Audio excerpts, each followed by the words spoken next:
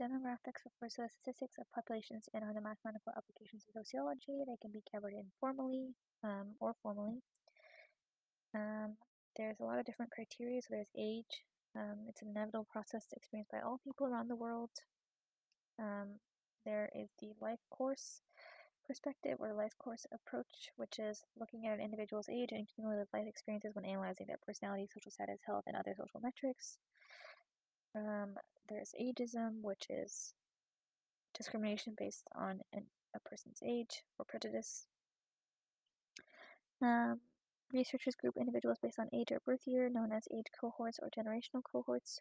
They allow researchers to look at a population at a macroscopic level.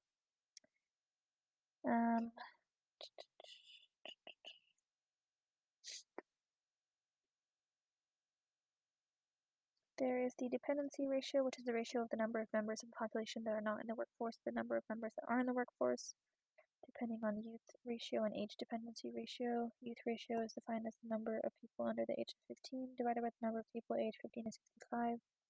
Age dependency ratio is defined by the number of people over 65 divided by the number of people aged 15 to 65, and it quantifies the economic burden felt by the working age populations in order to support the portion of the population outside the workforce.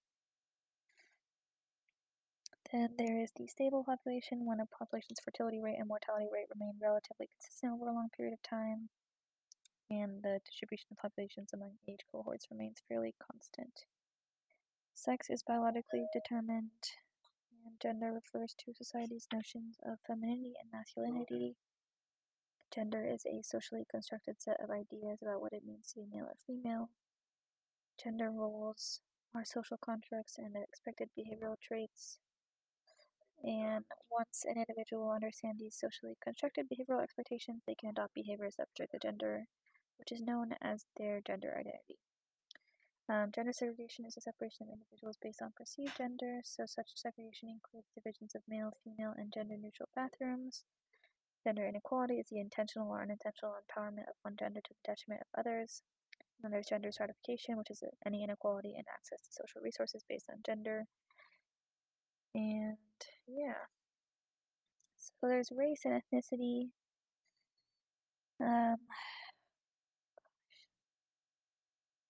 There's no uniform agreement about racial categories. Each society generates its own racial labels and makes race a social construct. So race is supposed to be socially constructed groupings of people based specifically on inherited phenotypic characteristics.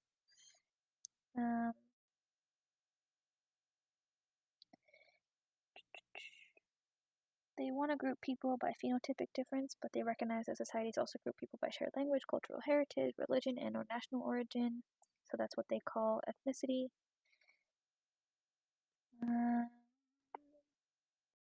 Ethnicity is also a social construct, since ethnic labels and criteria for inclusion change from society to society and change over time. Symbolic ethnicity describes a specific connection to one's ethnicity in which ethnic symbols and identity remain important, even when ethnic identity does not play a significant role in everyday life.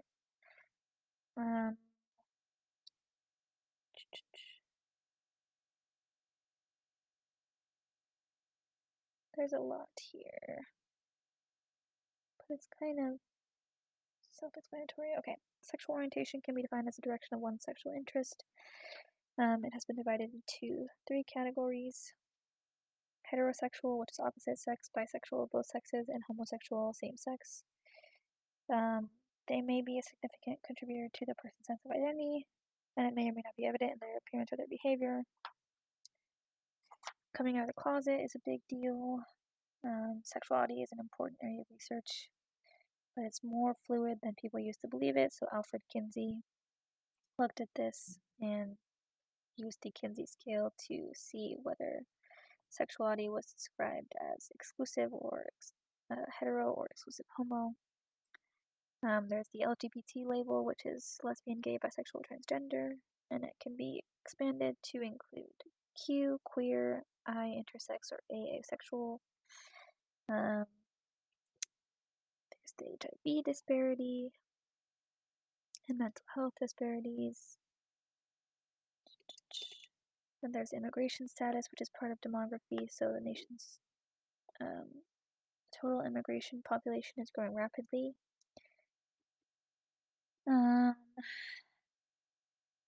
Generational status refers to the place of birth of a specific person or that person's parents. And so first generation is someone born outside of their place of residence, and second generation refers to a person that has at least one parent that is foreign born. Then we have intersectionality. So this is the interplay between multiple demographic factors, especially when it leads to discrimination or oppression. And then there are demographic shifts, which is changes in the makeup of a population over time, and then these shifts can be measured by considering population density, which counts the number of people per square kilometer of land area.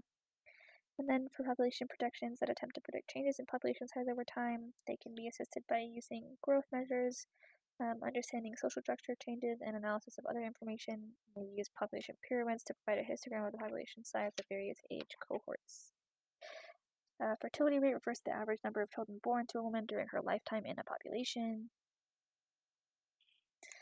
So there's also mortality rates, which is the deaths in a population per unit time. So this is usually in deaths per 1,000 people per year. There's crude rate, which is the certain population size over a specific period of time and multiplied by a constant to give a whole number. And then migration is a contributor to population growth. Immigration is defined as movement into a new geographic space, while emigration is movement away from a geographic space. So migration can be motivated by both pull factors, which are positive attributes to the new location that attract the immigrant, and push factors, which are negative attributes of the old location that encourage the immigrant to leave. So the U.S. population is getting bigger, older, and more diverse through immigration, mobility, and intermarriage. Some important demographic statistics that I already kind of discussed. So fertility rate is children per woman per lifetime. Birth rate is children per 1,000 people per year. Mortality rate is deaths per 1,000 people per year, and migration rate is immigration rate minus emigration rate. And so demographic transition is a specific example of demographic shift that occurs as a country develops from the pre-industrial to an industrial system, economic system. And there's a theory that explains this link between economic development and demographic shift in 4 different stages. So there's pre-industrial society, birth and death rates are both high. In stage 1, resulting in a stable population. Then there's stage 2, which is economic progress leading to improvements in healthcare, nutrition, sanitation, and wages, causing a decrease in death rates so the population increases total. Then there's stage 3, which includes improvements in contraception, women's rights, and a shift from an agricultural to an industrial economy, causing birth rates to drop. And so as birth and death rates equalize, population growth hits an inflection point and begins to level off. And then there's stage 4, where an industrialized society has birth and death rates both being low, and there's a total constant population. Now there's also recently been a 5th stage, which is the theory in which birth rates continue to drop and fall below the death rate, resulting in a decline of total population, where Japan and Germany have that. Then there's Malthusian theory, which focuses on how the exponential growth of a population can outpace growth of the food supply and lead to social degradation and disorder. So there's mass starvation, and that's called the Malthusian catastrophe. Almost done, guys. So, guys and gals, theys, I don't want to use that language, I apologize. Social movements are organized either to promote or resist social change. These movements are motivated by groups' perceived relative deprivation, which is a decrease in its resources, representation, or agency relative to the whole of the society, or relative to what the group is accustomed to from the past. So social movements can be proactive, which promote social change, and those that resist social change are reactive. So lots of examples of this: civil rights, women's rights, gay rights, animal rights. Environmentalism is all proactive, and then reactive is white supremacist, counterculture, anti-globalization, yada yada. Globalization is a process of merging of separate nations of the world into a single socio-cultural entity and is relatively recent, spurred by the improvements in global communication technology and economic interdependence, and it leads to a decrease in the geographical constraints on social and cultural exchanges and can lead to both positive and negative effects.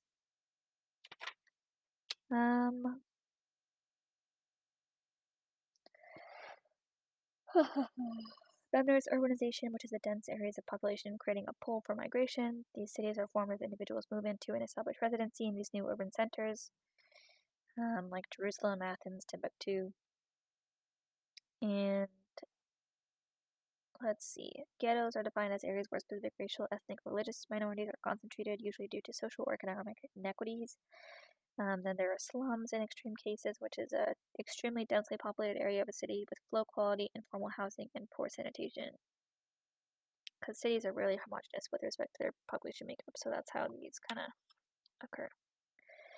Then there's cultural sensitivity, which is the recognition and respect of differences between cultures and research ethics, and it's part of the biopsychosocial model of medicine. So it's important to know this stuff. So yeah, we'll go into concept summary now.